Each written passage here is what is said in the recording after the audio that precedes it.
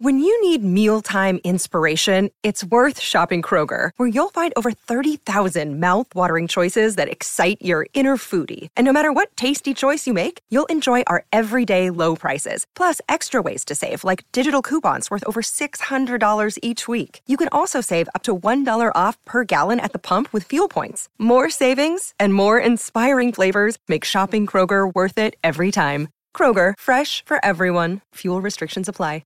What's up, ladies and gentlemen? Welcome to the Mastery Mindset Podcast. We have the founder, co-founder, and president of Limitless Minds, where they're taking competitive thinking into the business world. I'm so honored to be on that squad as a mindset coach. Ladies and gentlemen, Mr. Harry Wilson.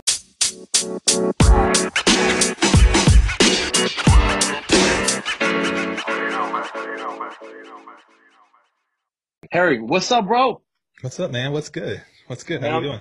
I'm jealous because we're on Zoom. I wish we can be together, and I'm jealous of your dope mic system, man. That looks legit. Listen, man, I'm just trying to level up, man. I'm trying to step up the game. You know what I mean? Trying to, listen, what they tell you, right? Like dress the part, right? So, I mean, if I'm, while I'm trying to get my game up, might as well get the right equipment. You know what I'm saying? I agree with you. So I love that we have so much in common. We both were two-sport college athletes. Mm-hmm. We both used to sell to doctors, sell pharma and devices, but we both have an obsession with mindset training.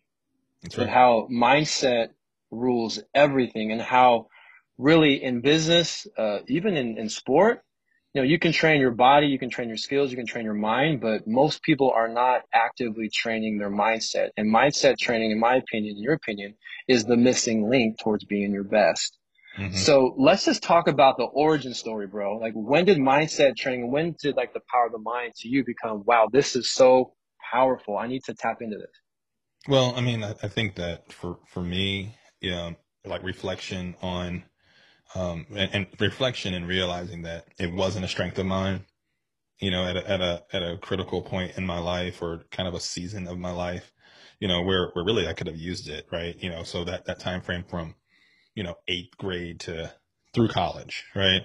And then, moving on, right? Matriculating, if you will, from that time, that season, going out of college, really being able to step out on my own and kind of start to create my own path. And certainly developing, as a man, then a husband, a father, a sales pro, a sales leader, really coming into my own, if you will. And that's a cliche phrase, but really all that was about mindset and realizing all the gifts that I had to give, and my confidence level started to soar. And then realizing that it was all between my ears. And then on top of that, I'm watching my little brother. For those listeners who don't know, my younger brother is Russell Wilson, Super Bowl winning quarterback of the Seattle Seahawks. And, one thing I know about my brother in observation is that, he's a savant when it comes to how he thinks competitively. He's, one of the most confident individuals that I know.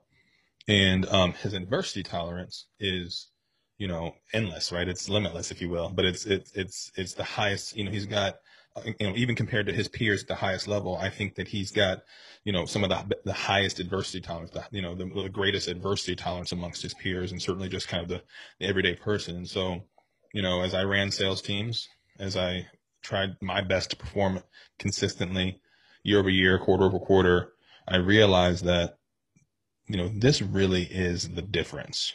It's not necessarily what market I have as a salesperson, what hand I'm dealt, what products I have in my bag. It's how do I respond to adversity when it comes, not if it comes, but when it comes. How do I respond? Because I think that's the difference between consistent success. I think anybody can win Q1 and Q2. Anybody can win, this year or that year. But to win year in, year out, I think you have to have a level of adversity tolerance that's consistent. And it can only be built, right? That's what we call it, mental conditioning. It can only be built over time. You're not going to just show up with it. It's time and time again, building block over building block, trying to prepare your mind for the inevitable, challenge, that inevitable, whether it be micro or macro, adversity that's going to hit, you know? That's so true. And I look at, a lot of people, they are smashing Netflix. They're maybe too into Twitter and politics. There's a lot of content right now. A lot of it's negative. Sure. It's watching sports. But I think about, you go to the gym, you got to go to the mind gym and develop these tools. Mindset is a conditioned set of beliefs that drive behaviors, emphasize conditioned set of beliefs. So when you saw your transformation, when you're leading teams, when you're out coaching the biggest brands and businesses in the country right now, Mm-hmm. a term that I know that we use is being neutral. Yeah. Because a lot of content, if you go on Google and Google positive thinking, there's going to be a million things. If you look at neutral, there's maybe 2 years ago, one thing. Now there's probably more because of a certain mindset coach in the squad that's crushing that messaging. So let's talk about being neutral and why that is so huge. Sure. Well, first thing I'm going to do is tell you what neutral is not, right? So oftentimes, when you first hear neutral, you may think that neutral means like a lack of movement, right? Or being idle, or, you know what I mean? When it's quite opposite of that, right? It means that when you are in motion, if you will, right? Or when you are in the thick of things, it's an emotional state, right? It's the ability to be able to go straight to behaviors, right? Truth, facts, right? The ability to acknowledge negative, right? But then to identify or diagnose why did negative or why did that situation happen, right? Okay, here's one or two, three reasons why. And then be able to go straight to your solution bank, right? And say, hey, here are the solutions, right? Based on, what I know, what I've been trained on, what I, how I feel, what's worked in the past, right? Being able to find solution one, two, or three, and then be able to say, okay, now that I've diagnosed it, I have a plan. Now I can move past negativity, right? Or that negative situation without judgment, right? And be able to move forward. So it's this place between positive and negative that allows you to just pause, right? Reset. I think you and I have talked about reset, right? Mm-hmm. Pause, reset, slow down the velocity of adversity. Because sometimes adversity is coming so quick, like it's, like that snowball, right? That avalanche that just keeps going and it's overwhelming. So slowing down, neutral allows you to slow down, right? And you think about a car, you go from, you don't just go from, reverse to drive, right? You go to neutral in between, right? And then and really on neutral, you coast. We're not asking people to coast, but what we're asking you to do is slow down the velocity of that adversity. So I think that neutral really allows you to do that, and it allows you to acknowledge negativity, take some of the pressure off of positivity when sometimes positivity is, wrong place, wrong time, especially as a leader. So it allows you to kind of really be authentic, I think, as a leader. I think it allows you to really focus on behaviors and count on those. That's so true. And I read an article, I forget the source. It's called "Some People Are Toxic by Being Overly Positive." Mm-hmm. Mm-hmm. When actually there is COVID-19, there is some businesses that are losing stuff. I can't blah blah blah blah. So there is some challenges. We have to acknowledge that this is real, and just being fake positive is not going to guarantee success.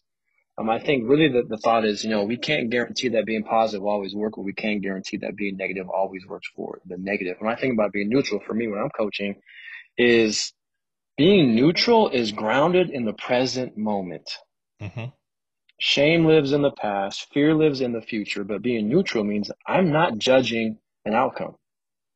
I'm going to control what's in my power right now. What's a behavior? What's an action? What is a tactic?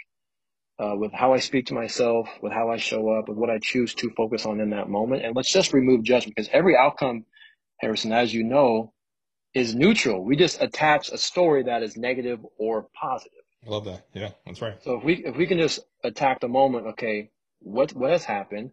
What has happened is not going to guarantee what will happen. What can I do right now? And I think let's transition this to how does this carry over into life? We're both fathers, how are we balancing adjusting to the adversity, challenge, change? How does mindset training affect you as a husband, as a father, as someone that you've started a business and the business model has had to completely change? So juggling work challenges, juggling home challenges, how has neutral thinking served you? Well, I have to admit, I've always had to kind of balance, or really maybe the word is combat. I've always had to combat my strengths in business versus my personal life, because my strengths are my strengths, my weaknesses are my weaknesses. One of my strengths in business has been often my impatience, right? So how that's shown up in a positive way in business is is like, earning opportunities that maybe I'm not even quite ready for, right? From a resume standpoint, right? Kind of seeking out like unique and kind of progressive roles, or pioneering a role or a space in the business unit that I'm in, to take a chance on myself, and then inevitably being successful, and then that launching into the next opportunity, right? Starting as an entrepreneur, kind of having a bias for action, I think is a good thing, believing in yourself, believing in your instincts, and then moving forward, right? And But if we pause yeah, right there before you get yeah, into the but, yeah, audience, did you listen to what Harrison said, bias for action? And that's yeah, one thing I love about you. You've been talking about bias for action ever since I've known you, which yeah, is fire, aim, ready. We're not going to always have our ducks in a row. We're not going to always be super like clear with what's going to happen exactly. But if you can just change your mindset to move yeah. and to take action, an object in idle stays in idle, an object in motion stays in motion. So listeners, you hear Harrison said, he's a mindset coach. Take action.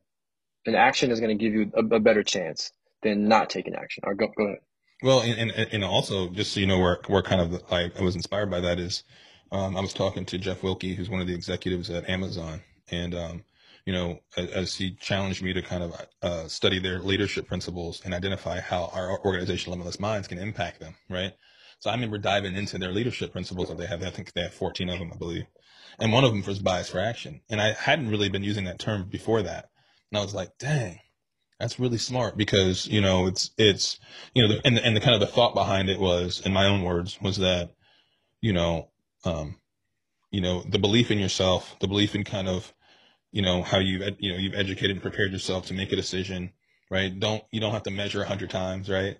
You know, uh, do the research, build the plan, believe in the plan, move forward, because the worst thing that can happen is it doesn't work.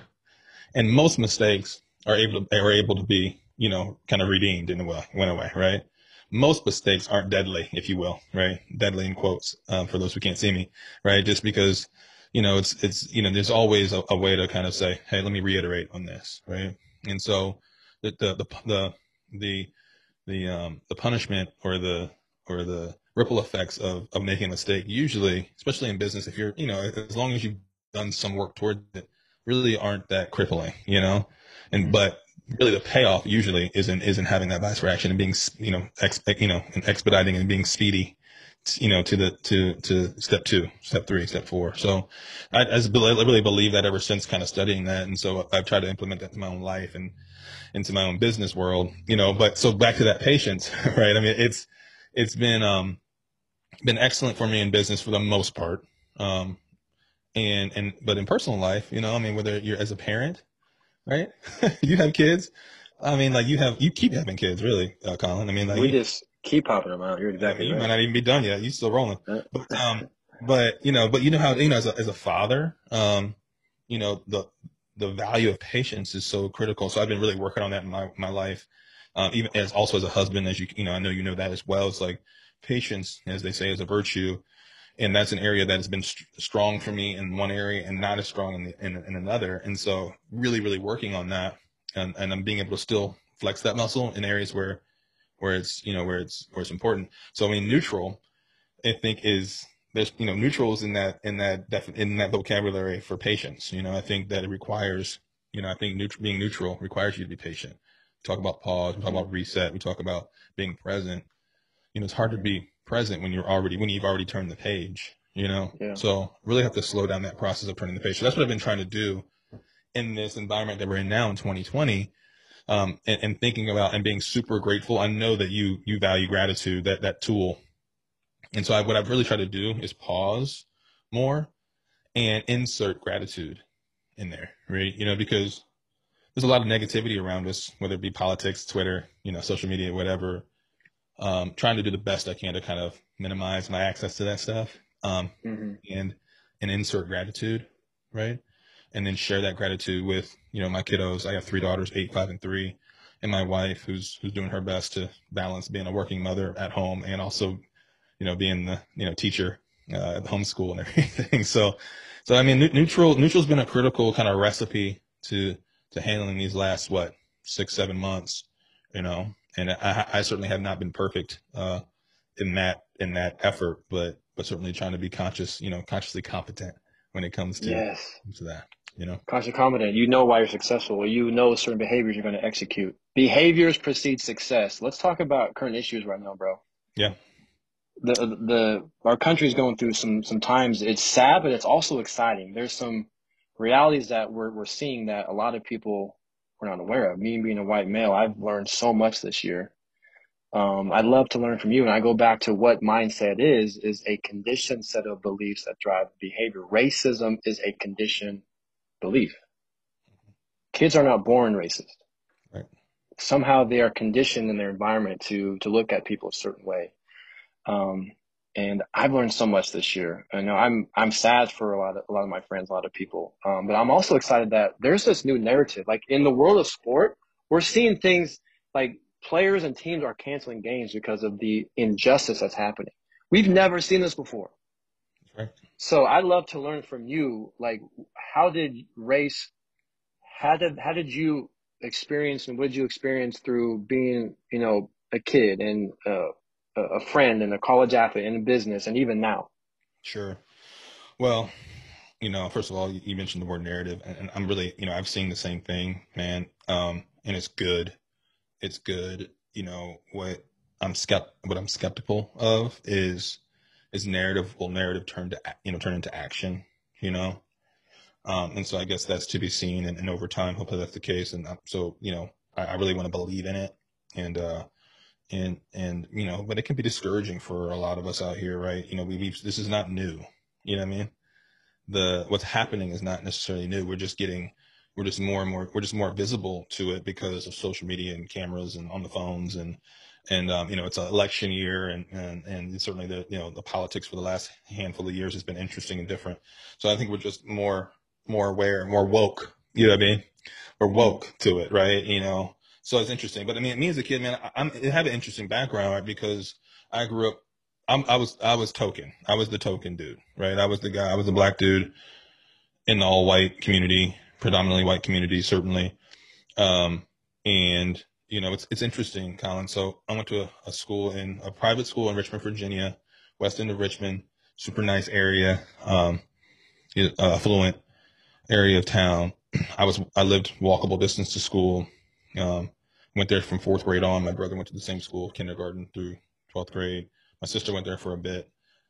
And so you couldn't hide from, kind of like being brown, being the black kid in school, so, it was interesting because certainly our family's had some success and we've been close to the school ever since. And I've been asked to be on the alumni board of my school, year in and year out. And for different reasons along the way, I would decline. And then this year, for whatever reason, I decided to accept. I was like, you know what, this will be great. Like, let me get involved and let me be part of this thing. So that was like April, early May. And then the George Floyd incident happened. And of course, all of this, the conversation and protest around social and racial injustice, really, really flared. Right. And so here I am, I find myself the one black male on the alumni board with another, black female on the alumni board. So it's her and I now kind of like everybody's looking to us for some answers. Right. Not just us, right? The school came up with a statement. The statement was somewhat weak. So then that incited some, the call for some webinars, some Zoom calls, which was interesting in itself. And there was, a couple hundred folks on these webinars to talk about race. But what was interesting is it was really like, hey, black folks, tell us what we should know and what we should learn. And we're listening, right? And that's fine. But like for too many years, it's been, it's been like the burden of black folks to teach white people about like how racism is impacting us, and so, it was interesting. Right. And certainly there were white people that, got an opportunity to tell their story and speak up, and that was effective. But it was interesting. The reason why I tell that story is because a lot of what I heard from my peers, my Black peers, many of whom were younger than me, more recent grads, even the last 2 to 5 years, 10 years, the word that kept coming up, Colin, was trauma, right? Wow. Trauma. And that hit me because I didn't have that experience. And I told him that. I said, guys, it's interesting listening to you guys because I didn't have that experience. I didn't have that traumatic experience, right? I had an interesting one, and I had one that impacted me, one that I still think about today, but it wasn't trauma. Trauma would not be the word that I used, right? I have one that, the kind of the words that I would use would be like, I don't know, the phrase that I might use was just not maximized, and, because at the school that I grew up going to was predominantly white, a couple of few Black kids in every class, but when I was there were no Black teachers, right? No Black coaches, no Black head of school, no Black head of middle school, upper school, lower school, none of that, right? So no Black folks in leadership. And so part of my statement to kind of the board and to those that were on the call, faculty, staff, et cetera, was, a lot of people want to go to needing more Black students, right, at this particular school, but really the need is for more Black leadership, Wow. And because when I grew up in this environment, I didn't have anybody that looked like me that I could go to and ask a question, tell a story, ask for advice, or to look out for me in the hallway, right? But to look out for me knowing that what it takes to be Black in a all white community, right? I had people look out for me. Sure, it wasn't like I was absent of any type of love and leadership there, but it was just love and leadership that didn't necessarily identify with me, right? That I couldn't identify with. And so it's a really challenging environment to grow up in, because then you start to, now I'm going to get to my point here, right? So then what you lack in that environment is identity, right? And because I found myself consistently trying to be like other people. I found myself spending a lot of time trying to fit in, right? And so in that community, I'm trying to fit into an all white community, right? And there's ripple effects of that. But then as soon as I leave that community and go to, at the time, went to an all Black church, predominantly Black church, and played AAU basketball, predominantly Black, and at least in my community. And so then I'm trying to fit into that community, right? Wow. So like, this concept of code switching. There's a great podcast called Code Switch, by the way, out there. Like that was a challenge for me. So that impacted my confidence. We talked about confidence, right? That impacted my confidence tremendously. So I wasn't traumatic. It was more of a slow bleed for me, right? Because, I didn't maximize my time there because I spent so much time trying to fit in. Wow. I spent so much time trying to survive that I had no time. I didn't really spend any time trying to thrive. You know what I mean? And so it took me a while to kind of get out of that. And so I mean, like being Black in my story, I didn't lack for anything, for much at least, right? I was competing against people that were going to be successful, which I think was a good thing, right? Because it had forced me to level up, in my game. I was popular. I was an athlete. I dated. You know what I mean? Like I had this good social life, so I wasn't, it wasn't like I didn't feel like I was separated from my community or oppressed in my particular community. It was just slowly behind the scenes. I was lacking identity, lacking confidence, right? And didn't really have that leadership that I required to probably be my best self, Yeah. And that's kind of what I'm reflecting on this last year, particularly, And I think that kind of spills over to the young race too. It's like, are you trying to fit into all these different groups instead of standing firm on who you are and your belief systems and being authentic and being vulnerable and being present? But I can see how that would be super challenging. And a question that I learned from one of my good friends who ran track at Harvard, former track sprint champion. Her name is Ghazi Musa, one of my good friends, Black, strong woman, very, very bright. Mm-hmm. She asked this great question. She says, who do you choose in terms of who you hang out with, who you spend time with, who you hire? Even as something simple, me as a speaker who makes content, like what pictures do I choose to show on a slide deck? Is it just white males? Yeah. Is it Black? Is it female? Is it different colors, different, whatever? So that question, who do you choose, really stuck with me. And like just being, the word I like to think of, we need to be intentional And we need to, take a step back and like, okay, what are my habits? Who am I choosing? Am I being proactive? Because I think we need to be a little more proactive. We talk about bias reaction. Knowledge isn't enough. We need to take some more action. Well, I think that's what, that concept that we're seeing a lot more in 2020 about anti-racism. I think that, there's been so many, kind of this silent group that, certainly identifies as like, oh, I'm not being racist, right? And they aren't, right? They aren't, they don't, that group that says, I don't see color, right? It's in their heart, right? And it's true and they believe it. But I think what's missing and kind of I think what's being brought to the surface right now is this concept of anti-racism, which is what you're talking about, being more intentional, right?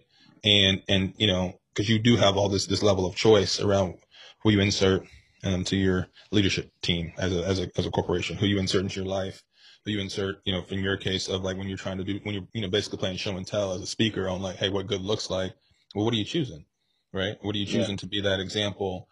The list can go on and on, but it requires a louder voice and a more proactive voice and action, more importantly, on, inclusion and the diversity and whatnot, right? So, I think that you make a good point about being more proactive, being more intentional about, kind of like what you're putting in your sphere of influence and kind of what messages and aesthetics are you putting out in the street? You know what I mean? That's it. And now let's kind of move gears towards more kind of creating this. I think you and I both have a passion for. We want to make mindset training normal. Yeah. The phrasing that we like to say is you don't need to be sick to get better. Mm-hmm. Whether it is racism, whether it is empathy, whether it is confidence, whether it is being neutral. So kind of what are you hearing? I mean, you guys, we work with the biggest organizations in the world. Like, what have you learned from those leaders, from these top performers about mindset? What are some takeaways from Amazon? You mentioned that bias reaction, but maybe, you don't have to name names, but what are some common behaviors, some common mindset traits that whether the leaders or the top salespeople have? Yeah. I think that, what I'm finding more and more, and I mentioned this at the top of our conversation, about adversity tolerance, right? I think what we're finding is that, the consistent type performers, individual contributors, leaders, whether it be like a first line leader, like a district manager, area manager, or whether it even be, an executive C-level, CXO suite kind of level, is that they have a really good handle on adversity tolerance, right? And now some of those individuals don't quite know that they do, right? They've come across just because of all the different experiences that they've had and that they've used as a kind of a repertoire to kind of build this adversity tolerance. But many folks are starting to realize that this is a competitive advantage, right? That this is a tool, an actual skill that you can, as a skill, you can teach it, you can learn it, right? Hence the need for what Limitless Minds is doing and what you're doing with us, right? Is building those skills. And I think that, so I think that, you start to be able to measure, if you can measure mindset, which we can do, and we've done with some of our assessment work. If we can measure it and show people where they're at today, train them, and then show them where they're at in 6 months, 12 months, whatever, now we can start to quantify where your adversity tolerance is. We start to quantify where your mindset level is in these different areas. And we're finding that those that have, for example, those that are the strongest in the area of hope and resilience we start to predict transformational leadership, right? And hope and resilience are part of adversity tolerance, right? So I think that those that start to build and condition their mind to increase their adversity tolerance are those that win, in 2019, they win in 2020, they'll win in 2021 and 2022, right? And if they don't, they're not going to have a lot of, there's stats for like quarterbacks or for teams that that they really don't lose back-to-back games, right? It's very rare if they do. And that's probably because of their level of resilience and adversity tolerance, right? Same thing as a business leader or an individual contributor in business. You might have a bad quarter. You might have a tough year, but you likely don't have another one, back to back. And that's a quality. That's consistency. You cannot underrate consistency. I know you know that, as a former athlete and business leader, sales leader, I know you know that. Like consistency is, every leader loves their people to have consistency, to be able to demonstrate consistency. You know. That's it. So I love that. I think we're going to just transition as we kind of wrap up next few minutes. I will just give this one last little tidbit. I'm on a soapbox. Leaders, how many times in your career have you said, we need to be more mentally tough? mm-hmm. And I say, well, thank you, genius. Are you teaching your people how to do that? That's right. So bring in some experts. I always say, if you had two sales forces, you have Salesforce one, you do the same onboarding. Here's the product, here's the industry, here's the customer, here's blah, blah, blah. And then you have, sales group two, where you give them that kind of product knowledge and service knowledge. Then you teach them elite mindset skills. Group two is going to crush group one. There's just no doubt. So there is solutions out there, people. If you're looking for solutions to get that edge, mental training is the missing link. Listen, Yeah, I've heard leaders say it, and you have a book called Culture is King, right? Mm-hmm. And so like, mindset is something that helps build your culture, right? The right language that your team has collectively in aggregate will create the culture that you have. So it's true. Culture is king, and it starts with the right language, right behaviors, right? It's the right language first, the right behavior that creates the right behaviors, and then the behaviors create the results. And so, that's culture, right? And so, 100%. a sales rep with all the sales tools and techniques and targeting and messaging, all that sort of stuff is going to, they'll do okay. But like you said, with the rep and the team with the right culture, the right language, and thus the right behaviors is going to accelerate quicker, and they're going to last longer.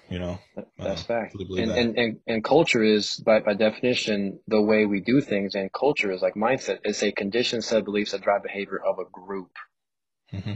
So let's have some fun. I want to know what are your favorite Jordans? all. You got to pick all of them. I mean, like for me, it's fours and the 12s for me. Oh, well, The fours I and the like 12s. I like the 12s. I do like the 12s. I mean, I'm more of I like the 12s. I think I'll have to go with the 12s. So I'll co-sign on that. Because most people say 11s, it's just overused. You know what's funny? I was going to say 11s. I'm glad I didn't say that. I do love the patent leather. I mean, and that was Jordan's really first full year back from baseball, and they like one of the best years ever. And he was a little bit older, so his game kind of changed, but he was still just ruthless. So I have some 11. I have some 11s in a golf cleat. Okay. And I'm really proud of those. And so I just wear them around the house. You know what I mean? I just wear them around the house, and wifey gets upset, but I do like those. I just like the way I look at them. You know what I'm saying? Okay. Who is your favorite athlete as a kid? As a kid? Yeah. Oh, good question. So I was a huge Ken Griffey fan. Oh, Seattle. I love Griffey Jr. Yeah. And I wasn't a Seattle guy, right? You were a Pacific Northwesterner. I was from Virginia, but I grew up in Cincinnati. I was born in Cincinnati, and, obviously the Griffeys were a Cincinnati family. He went to Moeller High School, I believe.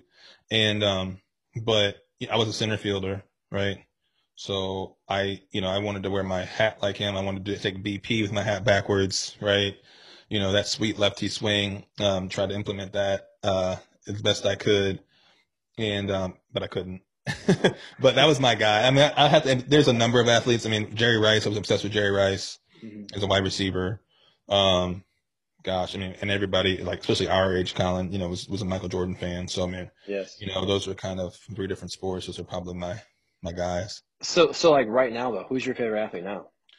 Oh man, I like that quarterback. I like that quarterback in Seattle. I mean, I think he's good. I like his mindset. I like how he thinks. I like him a lot. He's got a great older brother too.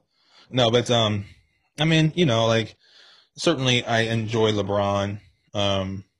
And really, I've grown to like LeBron even more over time because of what he's doing outside of the game. Correct. And I think that I think his authenticity is real, and I think that he's using the platform. I love Steph Curry, just because of the beating the odds. Watching him at Davidson, and they're like, no way this kid can play. And he looks like he's 11, and he's just smoking everyone. Right, and it's consistency. And so those are a couple. I've kind of, to be honest with you, I've kind of lost my my barometer in baseball that I used to have. You know, I don't have that player in the league much more. I mean, there's some. I don't watch sports like I used to either. That's a fact. I could quote everyone's stats, everyone's name on everyone's roster. The one person I had that I echo what you're saying. I think Mike Trout, what he's doing this year, after signing last few years one of the largest contracts in the history of sports, and he's showing up and just delivering. It's not changing who he is. Just like Russell, what he did. He signed a big contract. Mm-hmm. He had his best year the next year. Yeah. So it's like, you look at being tough mentally, it's how you respond to adversity, challenge, change, and success. Speaking of getting paid, though, Patrick Mahomes, I'm so interested to watch, his next 5 years, and because he's obviously a transcendent talent, and so hopefully he can stay healthy and perform at that level, because certainly he's bringing a lot to the game. The NFL's in really good hands, I think, relative to talent.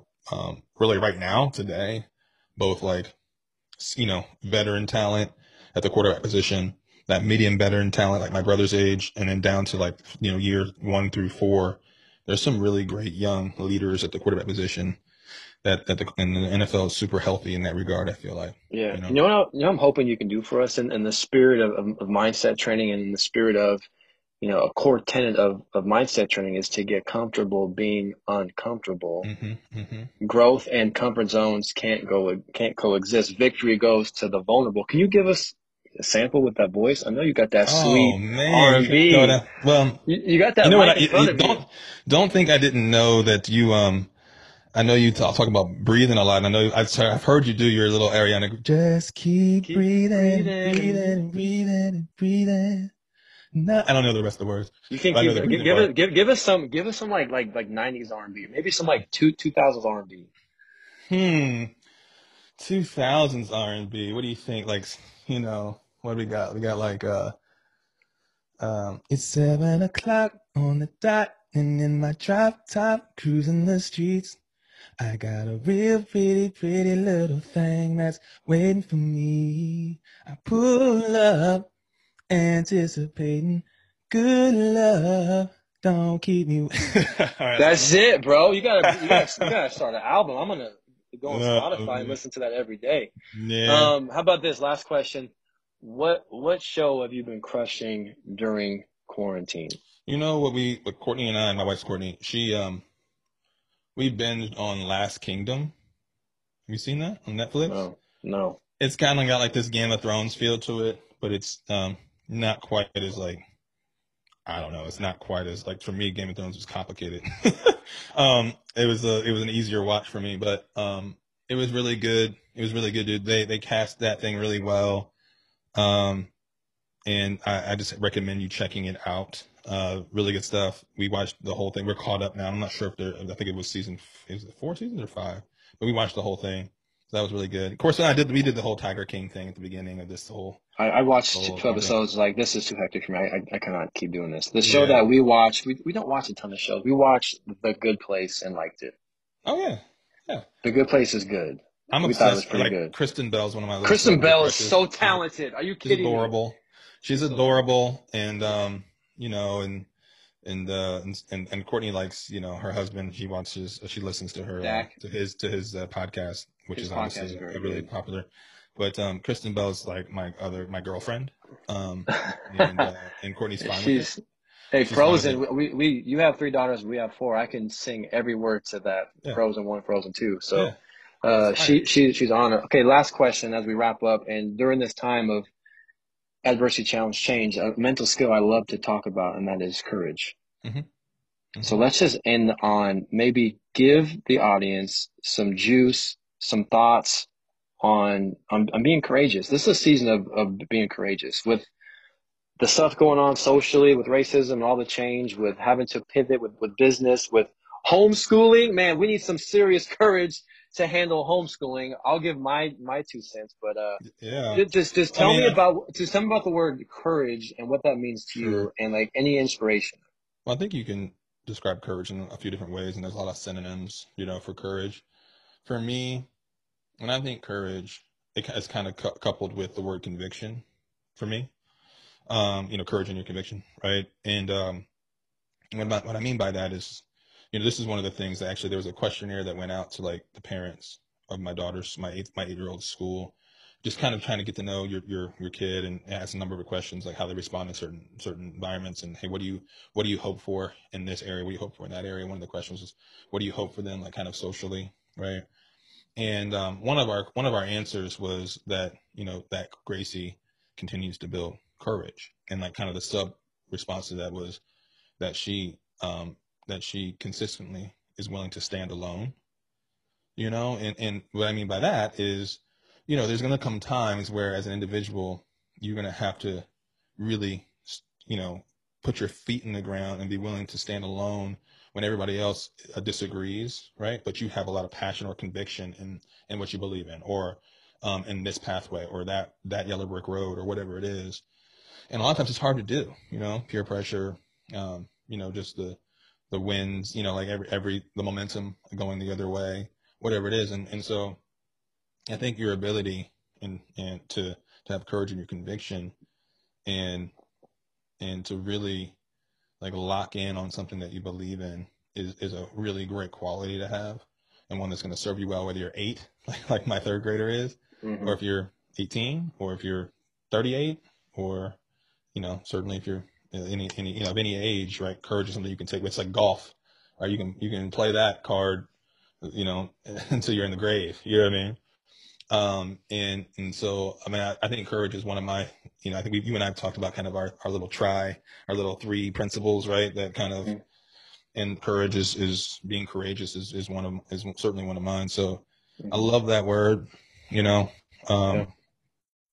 about you? That's it. Yeah, I think of, raising five little people. If I can teach them to think on their own, to be humble, to be a servant leader, and to practice courage daily. Yeah. And when I think about the word courage, I think of a few key points. Number 1 is act different than how you feel. Nerves are normal. You're not going to always feel confident. But courage isn't the absence of fear. Courage is walking alongside it. The goal isn't to NO fear. The goal is to KNOW fear. And God put the best things in life on the other side of fear. Fear is a signal that something amazing is about to happen. Therefore, I'm going to be like Beyonce, turn into Beyonce to Sasha Fierce, get my butterflies in alignment and lean into it. Because it's supposed to be hard. So the fact that it's hard, that is the best part. That's where growth happens. That's where I find who I am. And what helps being courageous is not going alone, is asking for help. Right. Asking for help is a sign of strength. We look at anxiety now and depression and all the health issues mentally. It's like asking for help is a sign of strength. You're not surrendering if you need some support. So I think of courage, I think of that. And I think courage is, just being honest and just being vulnerable. I think courage is being authentic. So we can talk about courage forever, man. But I think courage is being okay with failing. And it kind of comes to this question: is failure a devastation or an education? I think being courageous to not be good at first, but just to keep showing up and keep bouncing back and keep learning. So super grateful for you, Harrison, man. I love you so much, and I love our collaboration, and the best is ahead. And maybe where can we find you and the squad? Yeah, man. Our website is thinkbig-gofar.com. Our social handles are all kind of like that, right? Think Big. I think it's thinkbig_gofar. Thinkbig_gofar. Thinkbig_gofar. We that's kind of our tagline. That's kind of our just do it, right? But outside of that, man, I'm hoping that as your listeners you begin to really kind of embrace the impact of mindset, and anybody who's in the business world and corporate athlete, we have some offerings for you. Colin's been doing some really great stuff in collaboration with us, and from a facilitator standpoint, educator standpoint, speaker, content, etc. So we've had a really good marriage in that regard, and it'll continue. So we got that collabo going on, you know what I mean? And it's been really great. So, but yeah, come find us, man. We're trying to do more and go big, and there's some things coming, and some on the digital front, and to bring more access to the everyday person, and so stay tuned. And Yeah. I'm just on these streets, man, trying to do it. That's it, man. We're going to end with this. You don't need to be sick to get better. Winners do what non-winners are not willing to do. So thanks, guys, for listening. The body has limits, but the mind is limitless. You